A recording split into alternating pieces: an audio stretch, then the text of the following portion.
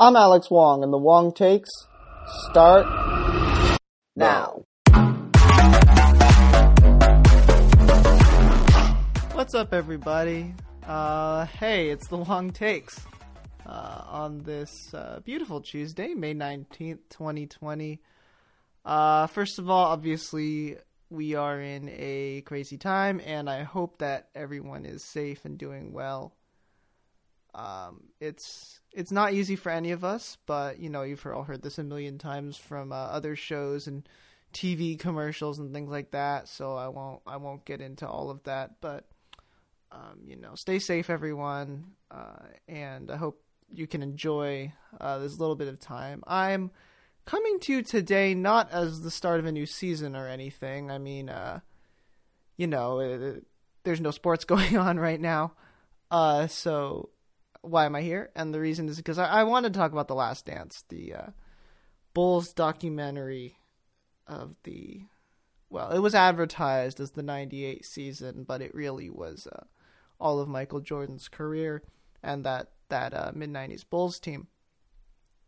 And I had some thoughts on it, and I felt like I wanted to share them. So here I am. Let me adjust my mic real quick a little bit. And it's weird for me, and I'll get into this later, but, you know, I didn't grow up in that time period of when the Bulls were during this run.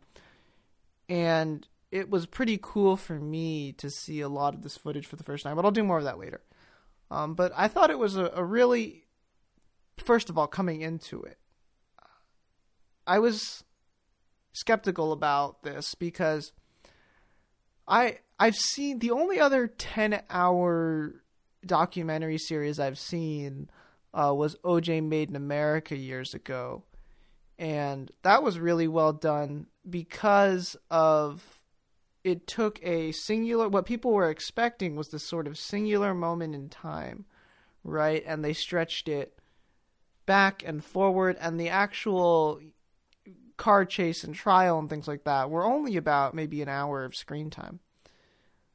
And The Last Dance was going to be interesting because it advertised it sort of as this similar experience where you're focusing on this one moment in time, or not focusing on it, but you have this one moment in time, which is the 98 season, when you say you have all this footage and stuff like that. But it ends up reaching, in this case, just back. So I thought that was interesting, but I thought what ESPN could have done better was maybe advertise it, not as a look at The Last Dance, but really an entire run. And I realized that there was really no way to contextualize it without going into the entire run. But I was really skeptical coming in because I was like, what, you're just going to show me 10 hours of one basketball season? And if I had known the whole time that it was a documentary about Michael Jordan and all 6 championships, I probably would have been more inclined to watch it in the first place. But ESPN did do a smart thing in moving it up because it was originally supposed to start airing, I think, around now, but they chose to start airing it back in early to mid-April, and so it ended right about now. And I think that was definitely a smart move, and it was really the reason that I started watching from the beginning was because back then, you know, now we've got UFC coming back, we've got NASCAR coming back. I mean, California just announced they want to start having sports by early June. So we're starting to get some of this back, but in mid-April, you know, we hadn't had sports for a month, and just the fact that there was some scheduled block of programming that we would all be watching together was really alluring, and it was really the impetus behind the reason I watched it in the first place. And so that was a really smart move, moving it up. And, you know, the documentary, as it was airing, sparked a lot of conversation and internet memes and everything. And it really did make a big impact, but I think a lot of that in the future, you know, anytime we talk about, was this well made? Did it impact a generation? Did it influence anyone? Any of that cultural relevance talk has to be acknowledged with time period. You know, if this aired when it was originally slated to, or even if, if we still had sports right now, it'd be running against the playoffs and running against, or not running directly against, but running around the same period as the basketball playoffs, hockey playoffs, baseball. And so it wouldn't have had nearly the screen time and impact, I think, if it had been running against those other sports. And I think that's where ESPN got a little bit lucky, or rather the group that produced this got a little bit lucky, because really their documentary was the sole, one of the few talking points for a period of about 3 weeks before we really started to get a lot of this up and running again. And so I think any time we're going to be talking about this in the future, the context of when it aired is going to be important, and the surroundings in the sports landscape. Now, as for the documentary itself, first of all, it was really entertaining. And like I said, I'll get more into this later, but as a younger person, it was really cool to see all that footage for the first time.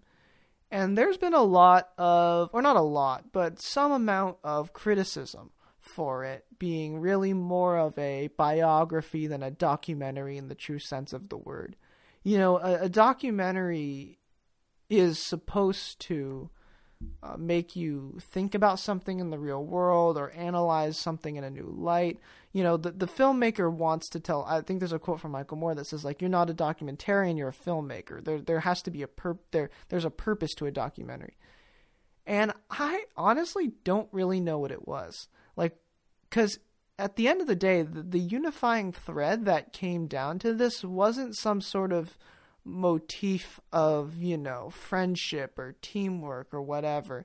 It was really just, this is Michael Jordan, and this is what he did, and this is how he grew up, and this is who surrounded him.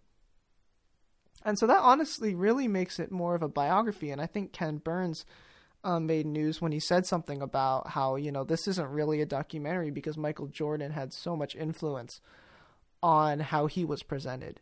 And that's not really a documentary because you lose that investigative part, right? It's really Michael Jordan telling his own story. And there's nothing wrong with that per se. And I agree with that 100%. And there's nothing wrong with that. I mean, it drew big ratings, I think. It had it was reviewed well. It was received well by the public. It wasn't bashed. It wasn't. And I think a lot of that was because and one thing that really exacerbated the fact that it was a biography was that, they touched on the little things, the gambling and even that little bit with the food poisoning at the end. They touched on that, but they didn't really challenge anything. There wasn't any, new information. I mean, Michael Jordan's going, I didn't have a gambling problem. And, that might be true. He might not have a gambling problem. But other than, a couple of side remarks from reporters about, storylines at the time, there wasn't really any challenges to any of that information or no investigations or anything like that. And while that may have been warranted, I mean, it's hard to tell because I wasn't around during that time. If I was around during that time, I'd probably be able to weed out which stories should have gotten more screen time because they were more legitimate and which weren't. And I wasn't, so I don't know. It could have been that all of these things were ridiculous. If I was around at the time, maybe I think, of course he didn't have a gambling problem, or of course, yada, yada, yada. But I wasn't there, so I don't know. But for people who were there, it's really their call as far as, and I'll have to read more, but as far as should these things have gotten more screen time, would have been appropriate for them to have dug deeper than Jason Hehir and company did. But, even despite all that, and despite all of the flaws you could have with the documentary, I enjoyed it because, and I can't stress this enough, the floor as far as how this documentary was going to be received was as high as any film you could have made because the source material is just so good. I mean, you've got decades of elite basketball footage and behind the scenes stuff of Michael Jordan. And the decision to have the uncensored version was great. I love that. But to have I'm stuck on the last few episodes because I just saw it a few days ago, but the interaction between Michael Jordan and Larry Bird, F you, but it's like playful, really was just absolute amazing stuff for basketball nerds. But the source material was so good that you were gonna have a good show regardless of if I could have produced it and people would have, even if they might not have loved it, would have really enjoyed it just because of how good the games were and how good the interactions were and how much access they had. Even in the seasons before, you could, to a certain extent, you could hardly tell that they had all this extra footage from the 98 season because they had so much footage from the seasons before too. But from a critical point of view, as far as the entertainment value, there were really two audiences. And this is really kind of the case anytime you have any conversation related to Michael Jordan, right? You have the people who were, I don't know, what's the phrase for this? Like, were aware of their surroundings at a time or really followed Michael Jordan during that time. And then there's the audience of people who were born after that time, like me, or who were really young at that time and really couldn't understand what was going on. And for the older people, it's really tough. Like, why was this made? Because if it really wasn't made for people who grew up in that area, other than for nostalgia purposes, right? You grew up with that. The structure of it was more or less just going through the time period, right? And going through the games. There wasn't too much extra narrative. That was the main primary grounding narrative. And so for that, it was really just, being nostalgic, looking back, enjoying the basketball for what it was. But for the newer audience, from my point of view at least, I grew up knowing Michael Jordan as greatest player of all time, the guy who was really good for some reason because he was Michael Jordan, and that's where the sort of Michael Jordan is Michael Jordan. That's just how you explain it. Kind of gets lost on younger people sometimes because we don't know what that means, right? We don't know why Michael Jordan became Michael Jordan. And I think a lot of this documentary was telling what that word means. When you say that's Michael Jordan-esque or Michael Jordan was the greatest because he was Michael Jordan, that means, competitiveness and just this drive to be the best and to work at it and to drag people along with you. And I think that's if there was a singular narrative to take away from this, it's that it's telling people this is who Michael Jordan is in the eyes of Michael Jordan, and this is what Michael Jordan wants to be remembered by. And, there's all of this pomp surrounding it, and, you've got Pippen and Rodman and Tony Kukoc and Steve Kerr and all of that, but at the end of the day, this Bulls team was Michael Jordan first, and the story of the Bulls is the story of how Michael Jordan wants to be remembered. As a basketball fan, to see the level of competition there was back then. And I thought the basketball scenes I think were the best scenes in the documentary, especially the sound. Man, the soundtrack was really good. I love 90s hip hop, but it really is the perfect soundtrack for that era. And watching, high flying action, but also great defense and enforcers in the middle that you don't really see as much anymore. And just looking at some of the scores, I just see is a blowout and is like a 12-point game, or I'm sure they just did it for narrative purposes, but in Game 7 of the 1998 Eastern Conference Finals, and Reggie Miller's if we went up 5 with 6 minutes left, the game was over, that type of stuff. And, there probably some exaggeration, but still, there had to be some truth to it, that momentum in that day and age had to be grasped, and it was just hard it was a lot harder to score. I mean, you didn't have the maybe perimeter shooting that we have today, where the floor is so spaced out and you can go down low without getting absolutely pummeled. And so watching that basketball was just really fun, and I thought they did a good job of using the footage that they had to create a compelling, I guess, visual with the basketball. I mean, having that 80% speed with it's like kind of slow-mo but not really, like you see with that old NFL footage where they're throwing the ball and it's slow, but you still feel the pace of the game and the speed of the game. The fact that they used that footage liberally, I thoroughly enjoyed. But I mean, I'm gonna get to kind of overall. Like I mentioned earlier, I think people are going to take different things away from this. I mean, for the older generation, it's a lot of nostalgia for even those on ESPN, but non-sports fans could take away learning about the era. For young fans too, learning about the era and learning about Michael Jordan and maybe seeing the softer side of him. But I still, and I mentioned this earlier, but I still don't exactly know what they wanted people to take away from this. You know what I mean?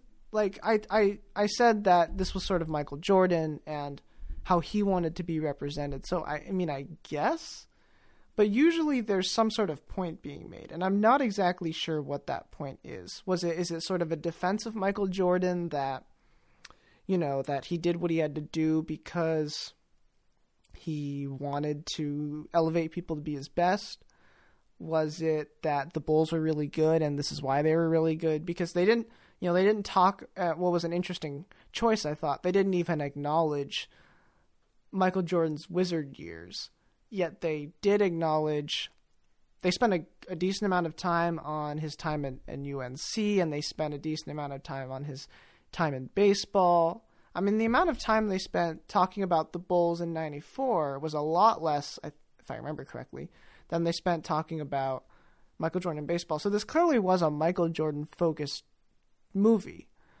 And yet they didn't spend much time on, once Phil left, he decided to retire, and what was he like? And I thought that that's what they were going to spend maybe the last 20 minutes on, was just talking about, I went to this and I went to the Wizards and I saw that it wasn't the same culture or whatever.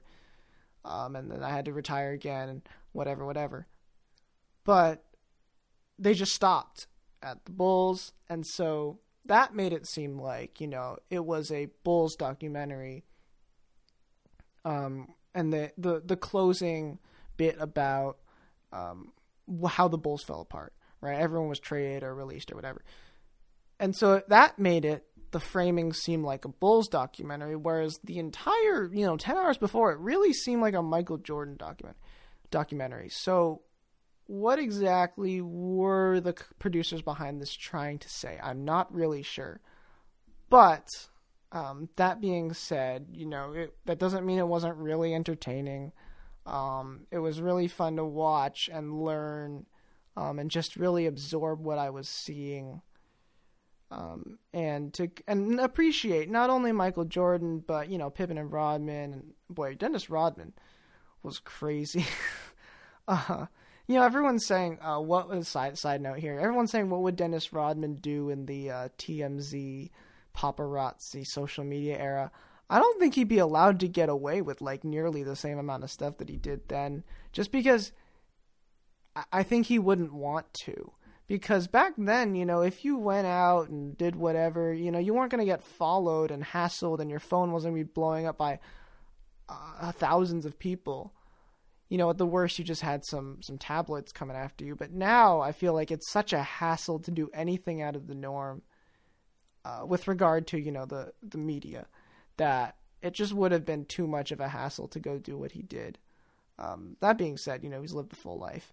But anyway, so I came away with an appreciation of not only that Bulls team, but, the other teams that went up against them, the Knicks, with Patrick Ewing, and an interesting omission was actually because they only won the championships while Michael Jordan was at baseball. The Houston Rockets of that time with Akeem Olajuwon, And then, of course, the Jazz in those last 2 years with Stockton and Malone.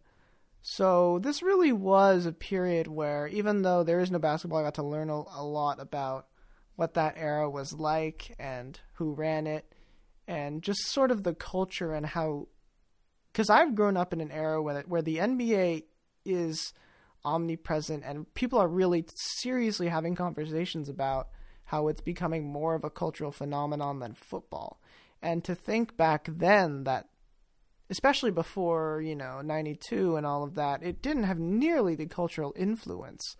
The idea of having games in China or Europe or not Europe because they already have basketball, but like China or Africa like they do now was just unheard of, and to watch the cultural expansion, I think, is also another storyline. And David Stern, rest in peace, of course, was kind of in his interviews, was kind of the exemplar of that, watching that transition of the NBA from, a league just struggling to survive to a league that became iconic and with players that became iconic. I mean, Michael Jordan laid the groundwork for the LeBron Jameses of the world, where they can become social media influencers and really have a voice of power. A lot of that is owed to Michael Jordan. And so, there's just a lot of, I guess, layers to what happened around The Last Dance, and they could have gone into even more. I mean, obviously that you could have gone more into that 94 season beyond just, Phil did good coaching and Scotty came into his own sort of. But, I don't know if there's a reason that documentaries aren't usually 10 hours long. And that's because there has to be some editing done. Or anyone can take a bunch of footage and put it together. But it takes a really good director and team to produce a compelling narrative in a shorter amount of time, and to tell a story where you include just the most important or riveting parts. And I think, that's why you don't have 20-hour, 10-hour documentaries. But in this case, like I said earlier, I mean, the source material was just so compelling that you kind of had to include it all. I mean, even, skipping games 5 and 6 of the 1998 Eastern Conference Finals just showed, they still had to do some editing, and there was so much there to enjoy that you kind of had to. And so this was overall, this really entertaining documentary. I loved watching it. I don't know if I'm going to watch it again anytime soon, but given the circumstances and given all of, back to the real world, all of what's going on right now, this was a much needed release for every sports fan, and even probably for some non-sports fans, just to sit together and just talk about something. I've been watching ESPN these last few months, and, I gotta say, they're doing a better job than I thought of handling this. I've really enjoyed watching all of these old games. I was never really a person who watched games again after they happened in real time, just because I didn't think it was the same. But now that there's nothing else on, I can really appreciate the drama surrounding, watching like the 2017 finals again, or the 2018 finals again, or hell, even the 2019 finals. I watched Game 5 when the Warriors staved off elimination in Toronto just a week ago on, I think, NBA TV. And so now I can watch those again and really enjoy it. But anyway, The Last Dance really was something that came at the perfect time. And I think ESPN loves that. We as sports fans love that. And so I think that's one of the things that it will be remembered as, along with being the definitive story of Michael Jordan. I mean, how do you make anything about Michael Jordan after this? But anyway, so that's just what I wanted to share about The Last Dance. And this is just, a one-off podcast. I'm probably not going to be coming back anytime soon just because there's nothing going on. And maybe football season, we'll see. I still have yet to figure that out. But as I sign off, I hope everyone's doing okay. Stay safe. And I hope you all enjoyed The Last Dance like I did. So now you can, with all this free time, listen to archives of the long takes, or if you're looking for something that's a little more evergreen, back when I was still at school, the Real Students of Berkeley, bit.ly/BerkeleyPod, or a podcast I did with Alex, a friend of mine, bit.ly/PickOnePod. So there's plenty of listening opportunities if for some reason you're starving for more of my content. But yeah, thank you so much for listening, everyone. And I hopefully will see you sometime in the future.